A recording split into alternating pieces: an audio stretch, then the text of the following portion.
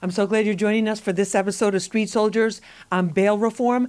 I'm Lisa Evers, your host. You can find me and follow me on Twitter, Instagram, and Facebook at Lisa Evers. And you can catch up on all of our Street Soldiers episodes, both Hot 97 Radio and Fox 5 TV, free of charge on lisaevers.com. And you can hear our Street Soldiers podcast on SoundCloud and iTunes. Now, in this episode, we are talking about bail reform in New York State. Is it righting the wrongs of the past, or, as some say, is it legalizing crime? On January 1st, 2020, New York State's new bail reform bill became law. The bill basically does away with cash bail for most nonviolent criminal offenses. Supporters say it eases the burden on low-income people and makes the criminal justice system more fair. But critics, many in law enforcement, say it's basically a get-out-of-jail-free card for criminals. What are the facts and where does the truth lie? That's what we're going to try to find out with our panel. Joining me for this episode of Street Soldiers, Philip Hamilton. He's a criminal defense and civil rights attorney, and he's the founder and principal of the Philip Hamilton Law Firm. Phil, great to have you with us again. Thank you so much. Thank you for having me, Lisa. Thank you. Also with us is someone who's had firsthand experience with the bail situation and the jail situation, Marvin Mayfield. He's a criminal justice reform advocate with Just Leadership USA. They're part of the Close Rikers movement as well. He was also formerly incarcerated on Rikers Island. Marvin, great to have you with us. Thank you, Lisa. Great to be here. Thank you so much. Also joining us is Dr. Darren Porcher. He's a former NYPD lieutenant, a criminal justice professor, and a law enforcement analyst. Darren, great to have you back with us. Thanks for having me. Again as well. Marvin, I want to start with you with your situation, just to give us an idea of what people were dealing with. You were 23 years old, arrested for the first time. Tell us a little bit about that briefly. Like you said, I was 23 years old. I went into the United States Air Force at 18, signed up. I came home at 22. Walking down the street, Brooklyn, New York, one evening, one night by myself. I was arrested, picked up by the police, beaten by the police, what they did back in those times, and taken to Central Booking, where I was there for the next few days, right? I was given, ultimately, after going through all of this process, I was given a bail of $10,000, which I didn't have. And what did they charge you with? And what year was this? I was charged with burglary in the third degree, and this was in 1988. Okay. And this was the first time that I had... So the height of the crack epidemic, a lot of crime in New York City. Right, height of the crack epidemic, a lot of crime in New York City, and not a lot of time to sort out who was innocent and who's guilty. Lock them up, let the judge sort them out. And so ultimately I was given a $10,000 bail without any means of support to be able to pay that bail. So family wasn't able to do so. I didn't have the money. As a result, I lost my job. I lost my apartment. I had a car that I lost, and everything that I had been working toward was just lost because of this arrest. So I remember going into C95 on Rikers Island, and the first thing I remember was the noise and the cages and everything. It didn't take 2 minutes before I got on Rikers Island before I was assaulted the first time. After that, for the next couple of days... By inmates or by officers? This was by other people who were incarcerated. Right. So I got assaulted then, beat up, and by the time I got to a housing unit, it was a couple of days later. And before I even got there, I could hear the roar and the din and everything else. And I was, again, assaulted. This time, my leg was broken, and I hadn't been on Rikers Island in about 2 days. So my leg was broken. I'm got beat up, and I'm going through all of these things.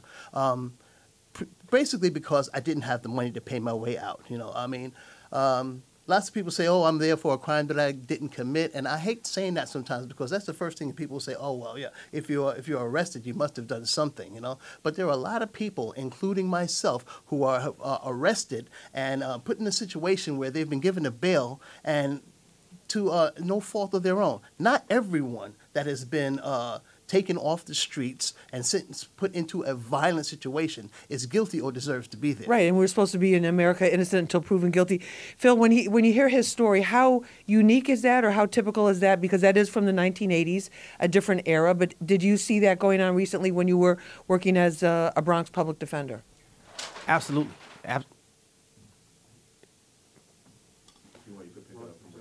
Okay. Okay, Yeah, well, we'll finish with a toss-up.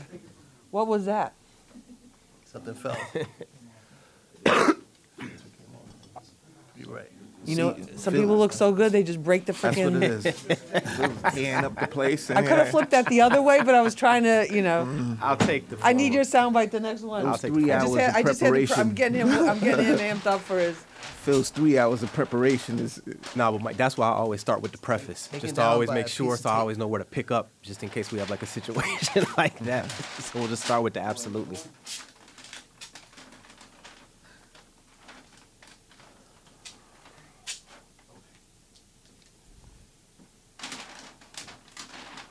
Listen, it's a pop-up studio.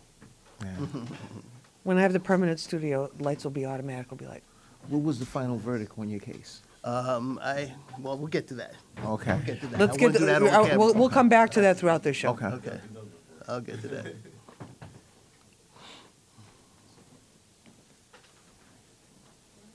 So can I just pick up and say thanks, Marvin? Just ask that To question. Phil? Start with Phil. Okay. All right. Cool. Right. Phil, how common is the type of story that Marvin just told us? I mean, it has unfortunately been very common. Prior to these reforms going into effect late last fall, and which are now into effect January 1st, 2020, that was the story all too often. And that's a large part of the reason as to why a lot of these reforms went into place. You had a lot of people that were sitting in jails throughout the city and throughout the state that were sitting there for primarily the reason that they could not afford to get out. You hit the nail on the head when, after the story was discussed, you talked about this is America. From a constitutional perspective, you are presumed innocent until proven guilty. This is not cliche. This is the way that our rule of law works. This is the way that our jurisprudence operates.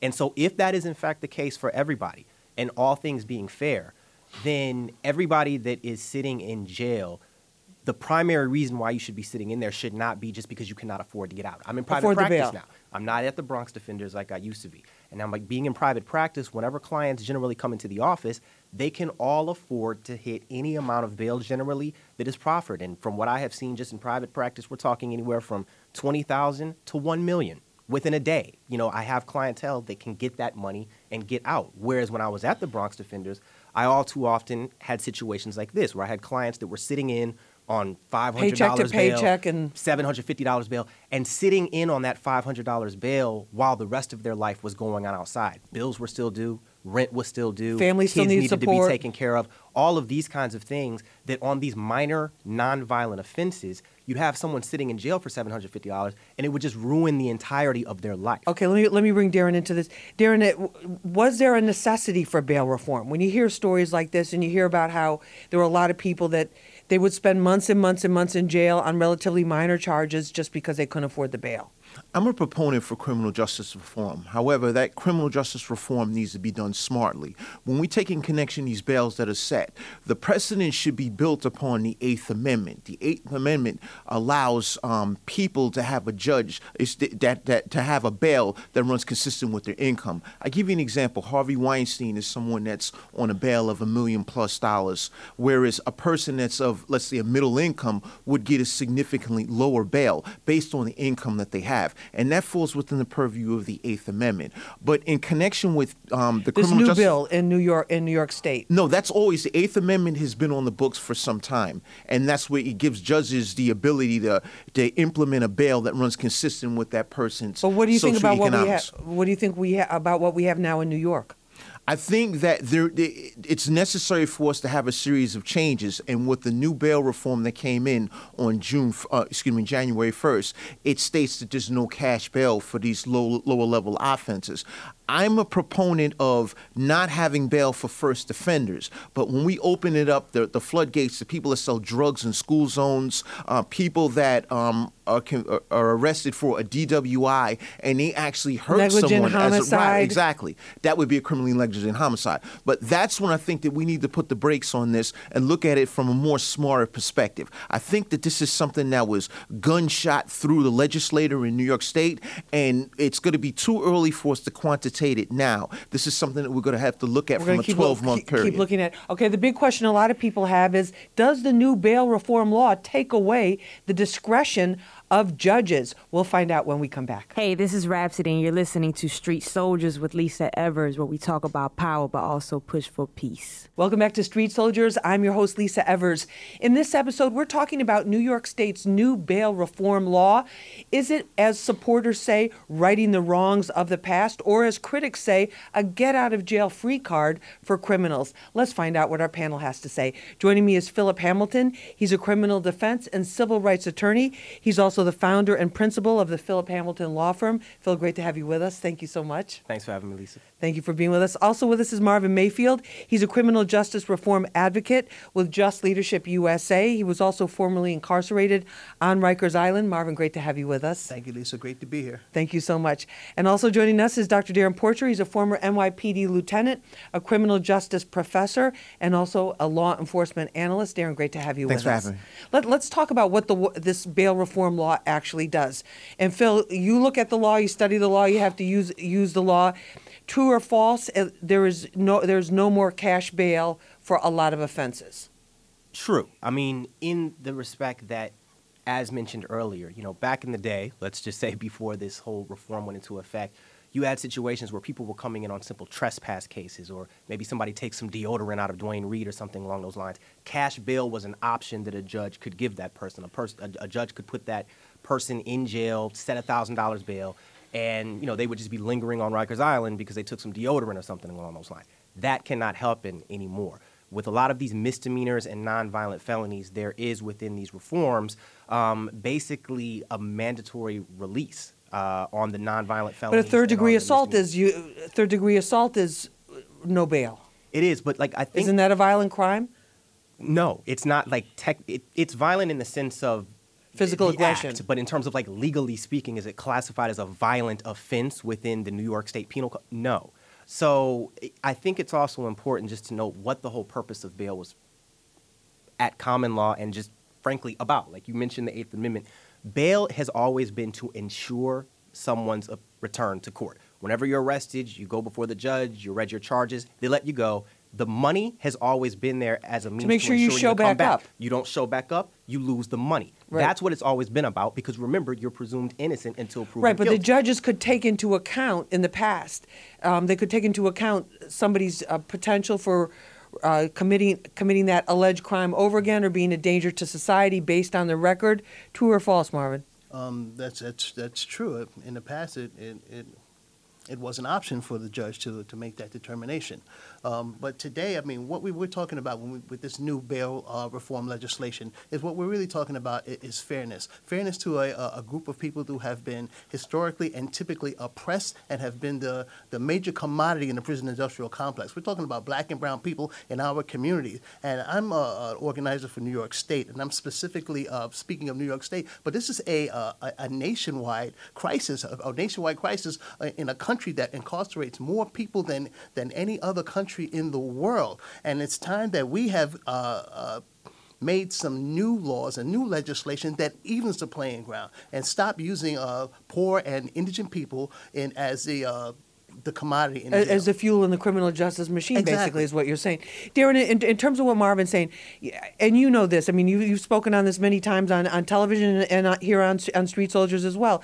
There were years where a lot of innocent men, particularly men of color, were picked up in these big police sweeps on crimes that they didn't commit. And because they couldn't afford bail, their lives are turned upside down if they didn't do something, and even for the ones that it was their first offense. What do you think about that?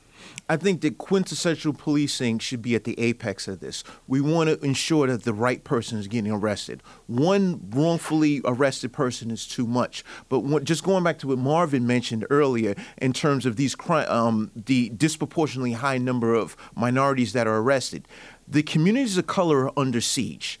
And it's necessary that in many instances we fix this ourselves in that, look, we have an African-American person that's assaulting another African-American person. Right. So now we have black on black crime. That's a problem. In addition to that, we take in consideration the double victimization, meaning we have someone that is victimized by an individual and that same person, the assailant, gets out 3 hours later and they're back in that same neighborhood. Phil, and so when Phil mentions that, look, it's not a violent crime, I tend to disagree. And I'm speaking from a practitioner's perspective in the NYPD. Many times I've had defendants that have come out of jail, even on bail, and they've been re-victimized all over Phil, again. Phil, what Understood, about but that? We already had 2 cases where there was a woman that was punching people on the subway, and a man who was doing it as well. They had a previous arrest for exactly the same thing, and they were literally out back and did it again within hours.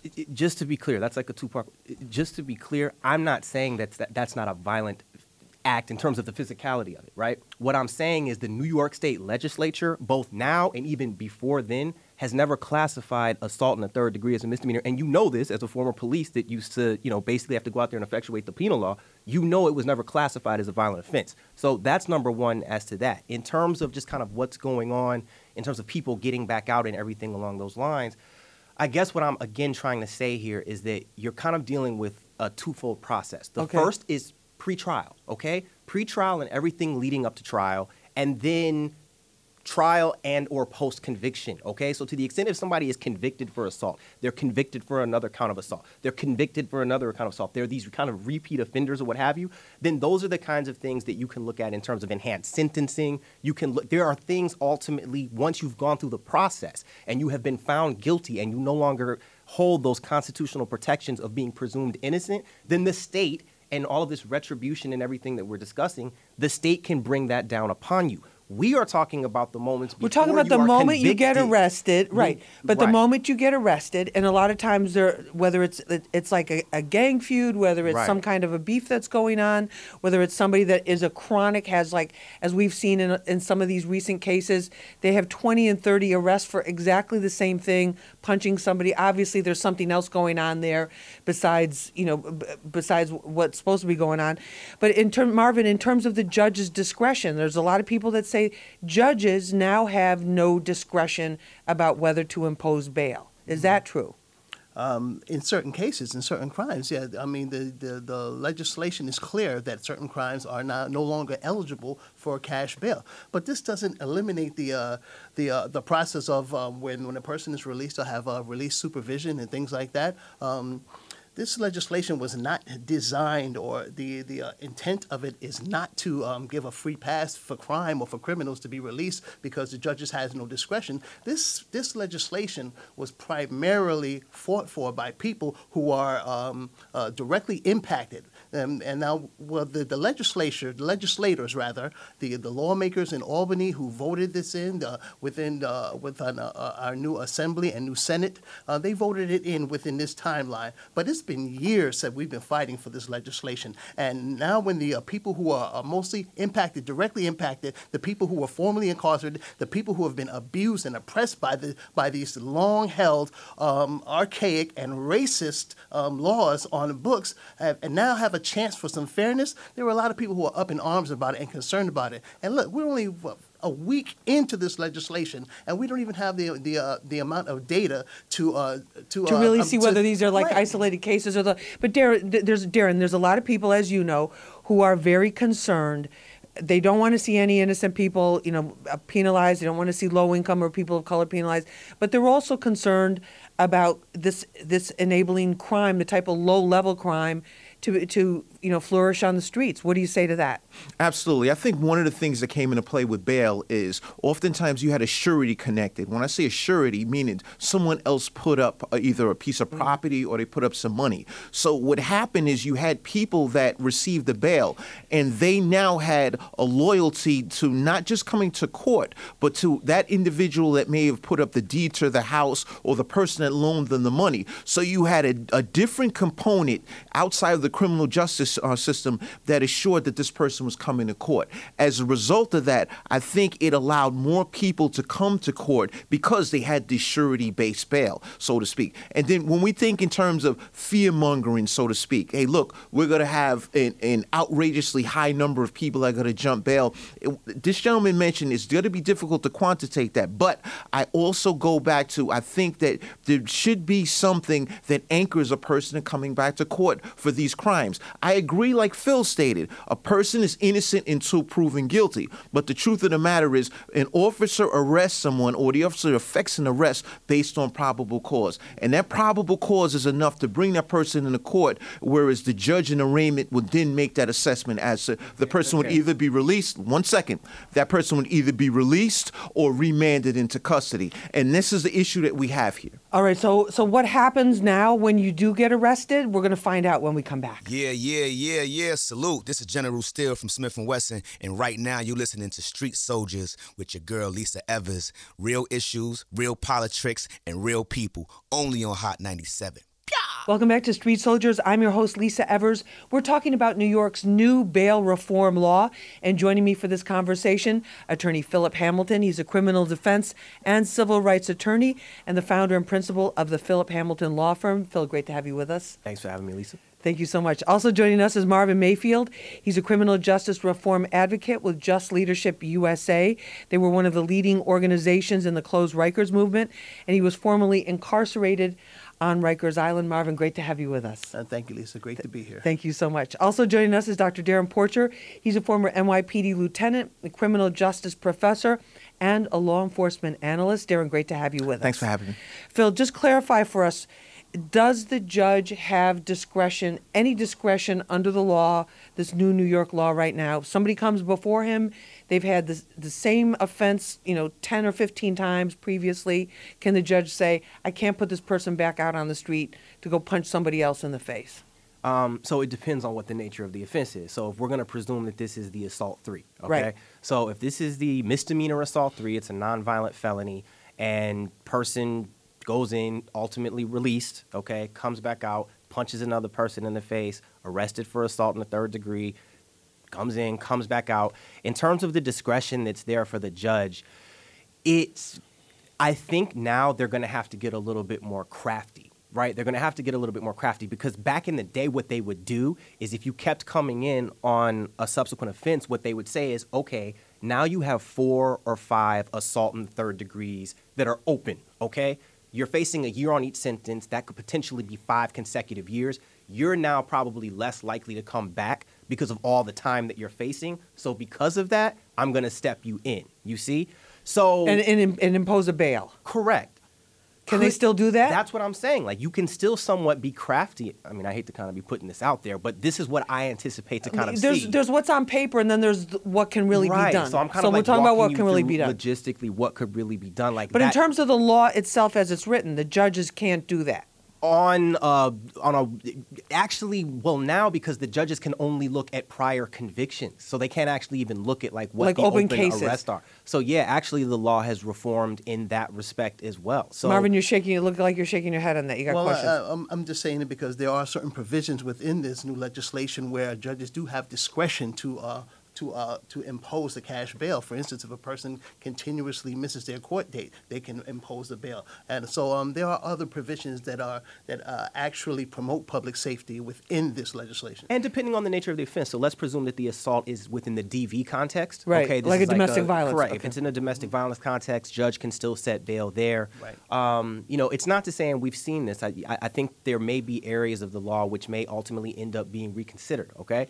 But at the end of the day, it didn't mean that these reforms didn't need to come. We could not have continued on the old status quo, especially when we keep talking, and I think all of us are in agreement, in respect to the fact that you just had a very unfair system before. No, and what it did to low-income communities of color, a lot of that. But Darren, what about the judge discretion issue?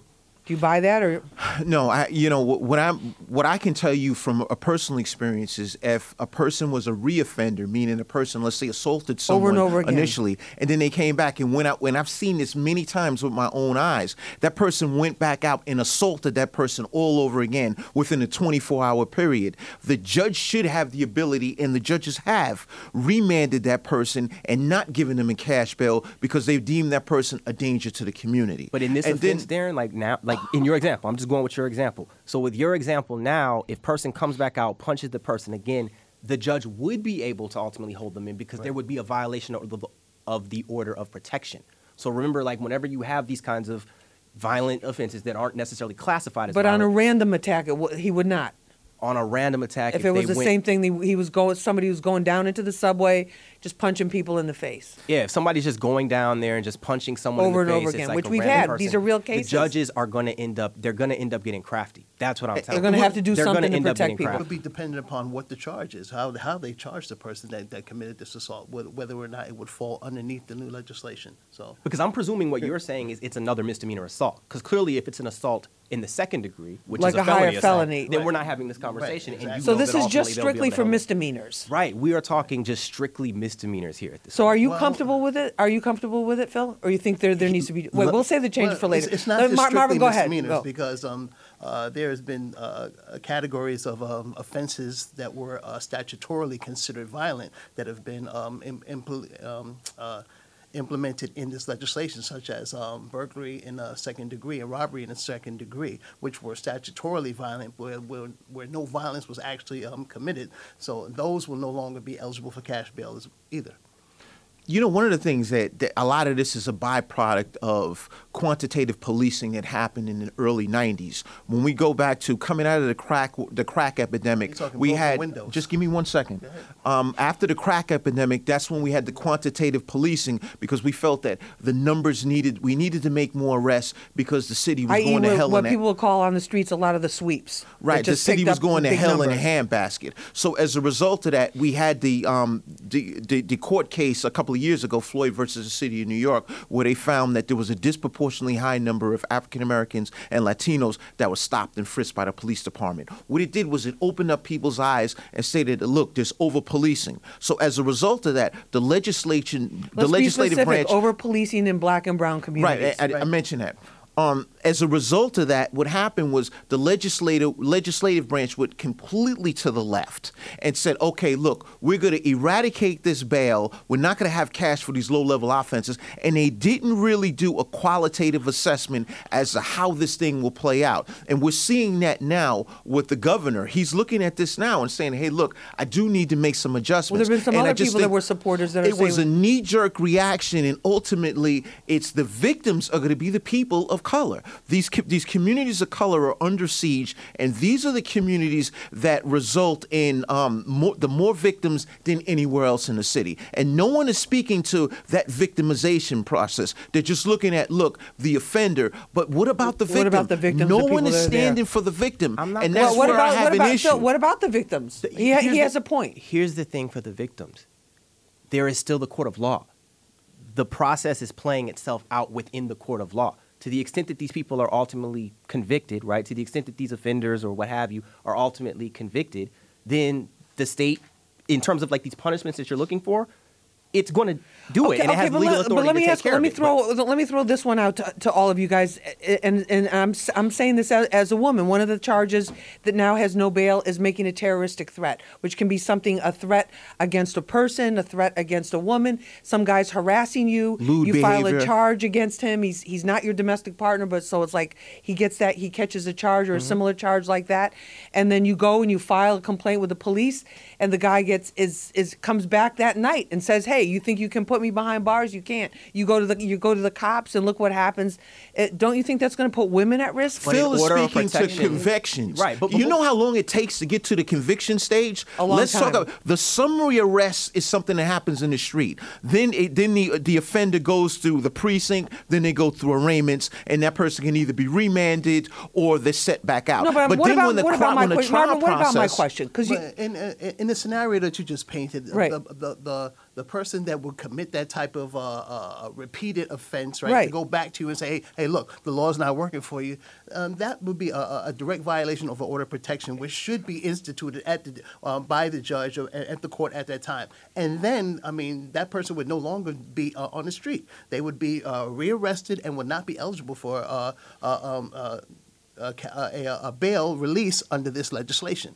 but the order of that's a protections proper are not carve-out, and, always. like, that answers exactly what you're saying. Like, to the extent that there's an offense where an order of protection is issued to protect you from having to deal with any, terroristic threats or like future harassment or anything. Right, the along those harassment lines. charges are all that. Correct, but like to the extent that you were having to deal with that, and then that offender comes out and like does it again and violates the order of protection, then the judges have. But the what same about just discretion. harassment? guys- Because right, there's a lot but of you women. There's a guys are lot of women stating that are harassed. order of Guys, wait, protection. because you're all. This has happened. There's a lot of women that have had guys that have gotten super aggressive. They've harassed them, and then when the woman says no, then they start, stalking Right. them for stalkers and that type of thing. And then all you can do is, it's not your domestic partner, so you can't get an order of protection, right? Or it's a harassment. You file a harassment charge, and then you get an order of protection. Right. And then the guy just gets angrier. But you to guys the are only extent that- speaking but to the that orders of always existed protection. even- We have a lot of crimes that don't get orders of protection. And these are the same individuals that we're discussing that are going to get out because it's perceived to be a low-level offense. What in terms of but here's what you're also missing. This is like the flip side of the argument.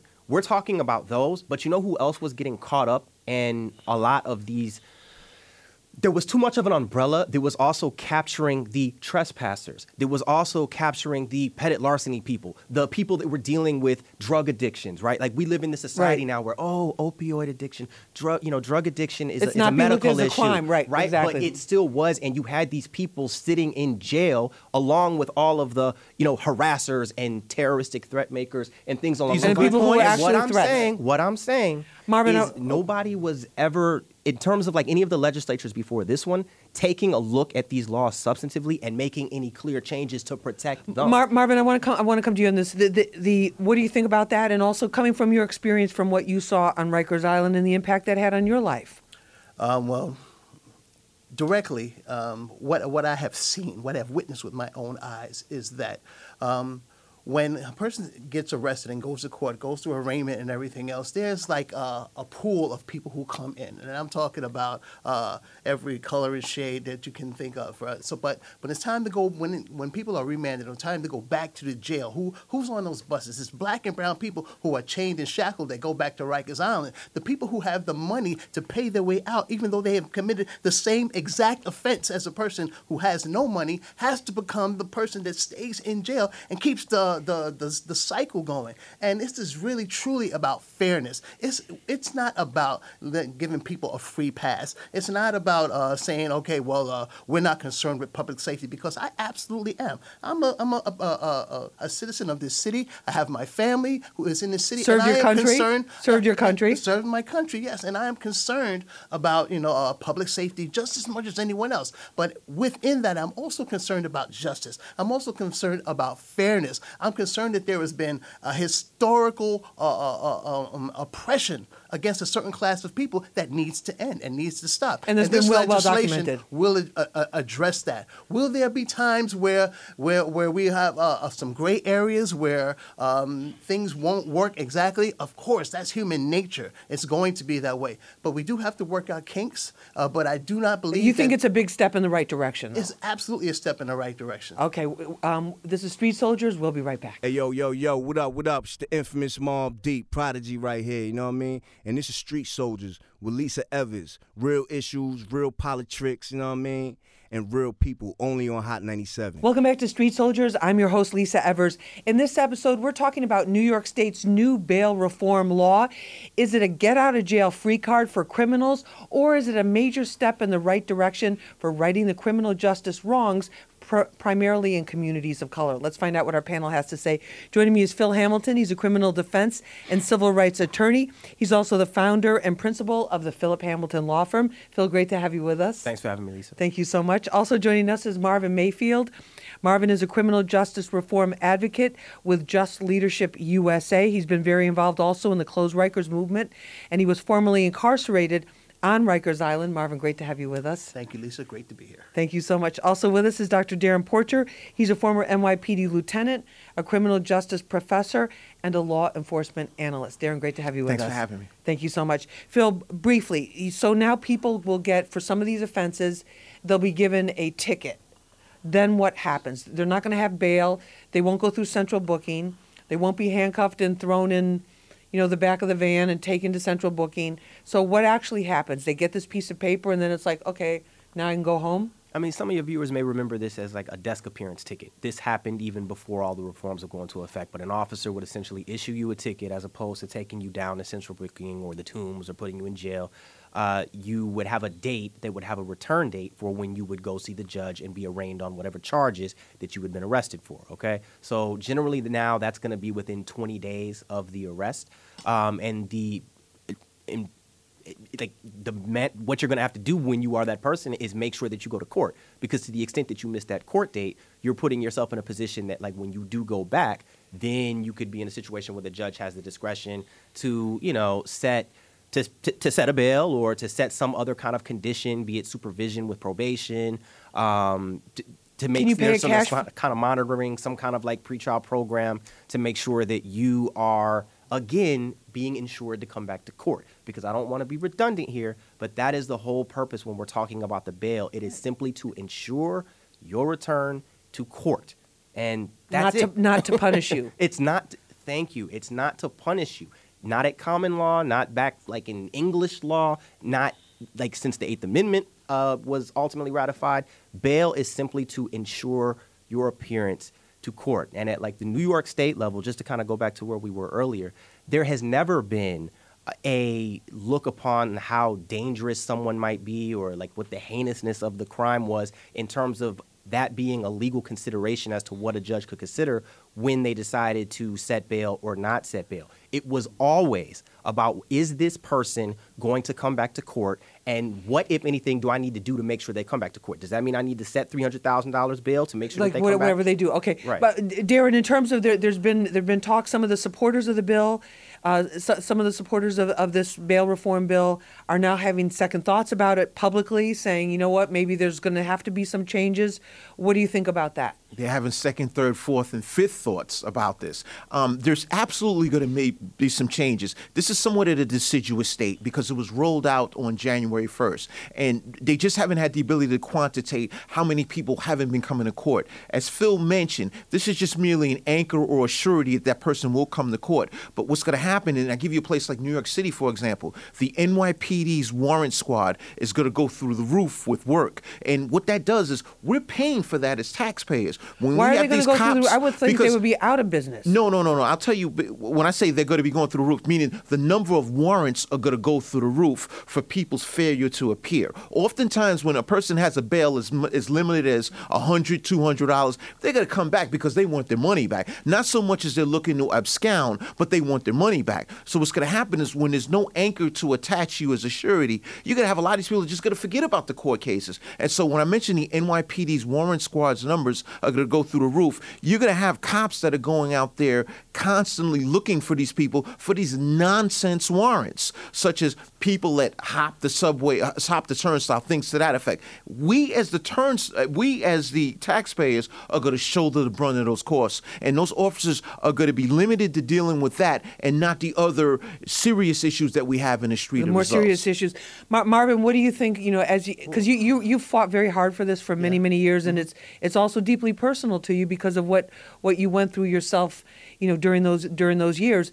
What do you think about, when you hear some of these top state officials saying, hey, you know what, we may need to reconsider this because the winds of public opinion, blowing in a little different direction? I understand that. And as far as these public officials and these politicians and mainly district attorneys across the state who want to push back on this particular legislation, I think that they kind of missed their opportunity. When this legislation was being crafted, it was being crafted by grassroots organizations, people who are on the street level, people who have been directly impacted, and they pretty much sat back and said, "Oh, it'll never happen. They will never achieve this type of legislation." And then, lo and behold, this group of ragtag organizers and directly impacted people got this legislation passed, and these people who were sitting in their offices, these district attorneys, said, "Holy."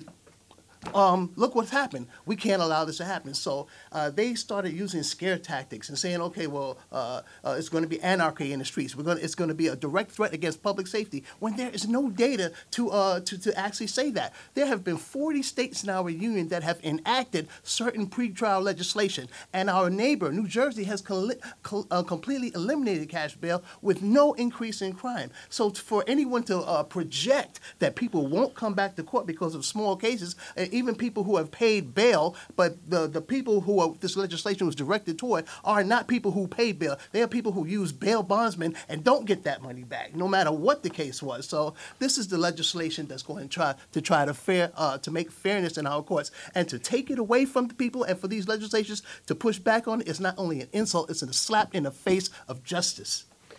All right. What do you think about that, Darren? Well, I think that it's very difficult for you to look at what happens in New Jersey compared to New York because the geography is very different. The crimes are very different. What happens in Washington Heights may not happen in Newark. So I think it's a very unfair comparison when you look at one city or one state compared But to there's the a other. lot of other So- states, too, that have passed the reform. But when we take in consideration the how you can quantitate this is going to take a period of time before we can assess what are the number of the people that are absconding from bail and how many people are showing up. In addition to that, I agree, but people are saying that the I sky didn't is interrupt falling you. today. I didn't interrupt you, so give me a shot. Go ahead. All right. In addition to that, we spoke to the victimization earlier. We have the double victimization. How about the kids that are in that classroom that look at the gentleman that has his pants down by his ankles in front of a school? That's one of those crimes that a person will not receive a cash bail for.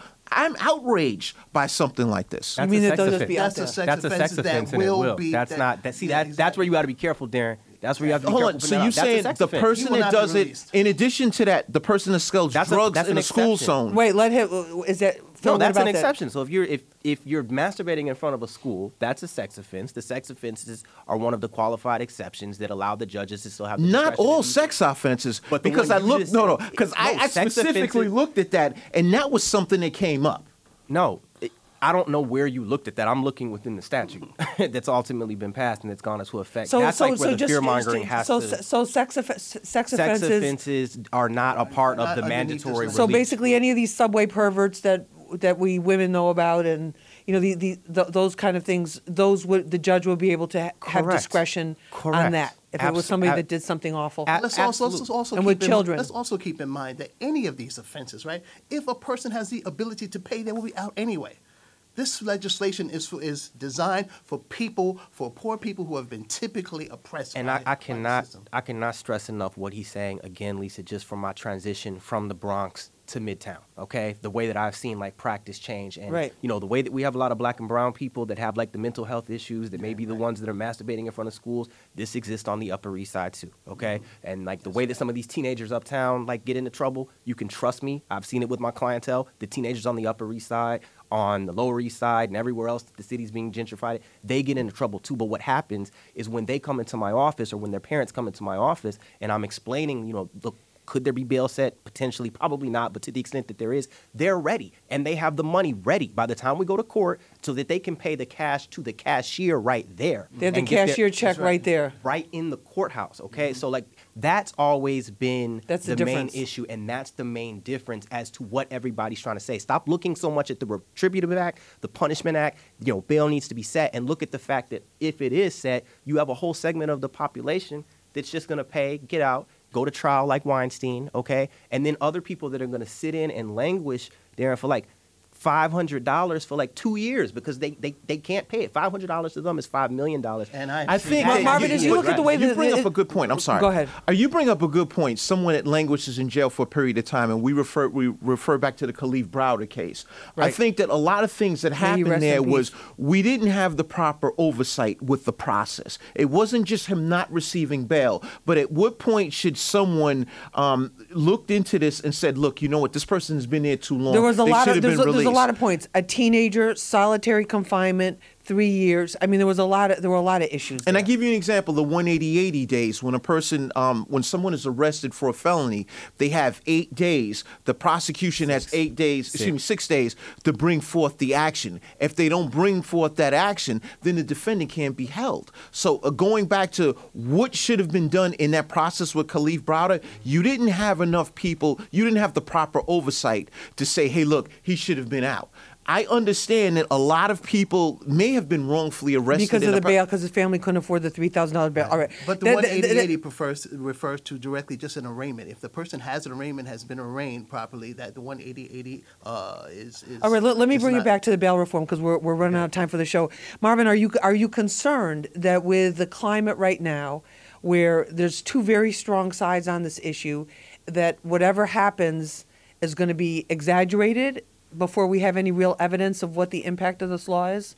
Well, it's absolutely polarized right now, and I understand that because no power is ever given up freely. District attorneys in the state have held all the cards up until now. The police department has held all the cards and has been able to manipulate us as a people with impunity. This legislation levels that playing field. And am I concerned about it? Yes, of course I'm concerned about it. But there were people who are on the ground, the people who are directly impacted, who I would encourage right now to stay mobilized, to call our elected officials and let them know that we will not accept rollbacks on this legislation. And this is the job at hand. This is what we need to remember, that this legislation, this fight was won by people who are directly impacted. Phil, what can you tell us about how you see the battle shaping up?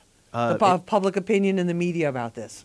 I mean, look, you're always going to have the side that has the agenda that this has gone too far. They're going to use this as their own legislative leverage to run their own races. But Lisa, they would have been doing this even, let's presume the legislation didn't go as far left as it did. Even if it went kind of like moderately center left, it would have been the same hoopla. It would have been the same outrage. And we got to run against de Blasio and Cuomo and all this and that. So to the extent, if that was going to be the case, then you might as well have gone as far left as possible to be able to protect the trespassers, the drug addict, the people that like have serious problems just from like a mental health perspective and an addiction perspective, because no one was helping them. No one cared, like you said. No one was listening. No one thought that these reforms were going to pass. So go as far left as possible. If at a certain point they start kind of chipping away, at least they're chipping away from a place where we got a lot of the reforms that did need to be done, even that you agree with. I think that a lot of people can agree with in terms of the fairness issue.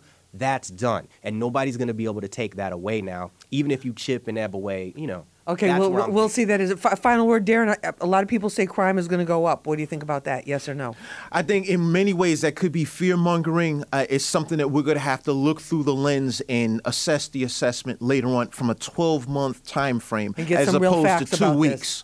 All right, so we'll come back in 12 months and see what's going on. We'll be All right, here. thank you guys thank you for joining us. Philip Hamilton, great to have you with us. Thanks for having Thank me. you so much. Marvin Mayfield, thank you so much. It's been a pleasure. Darren Porcher, thank you so much for being with us. Thanks for having me. And thank you for joining us for this episode of Street Soldiers. I'm your host, Lisa Evers. Remember, use your mind as your best weapon. I hope it's your only weapon. Let's push for peace.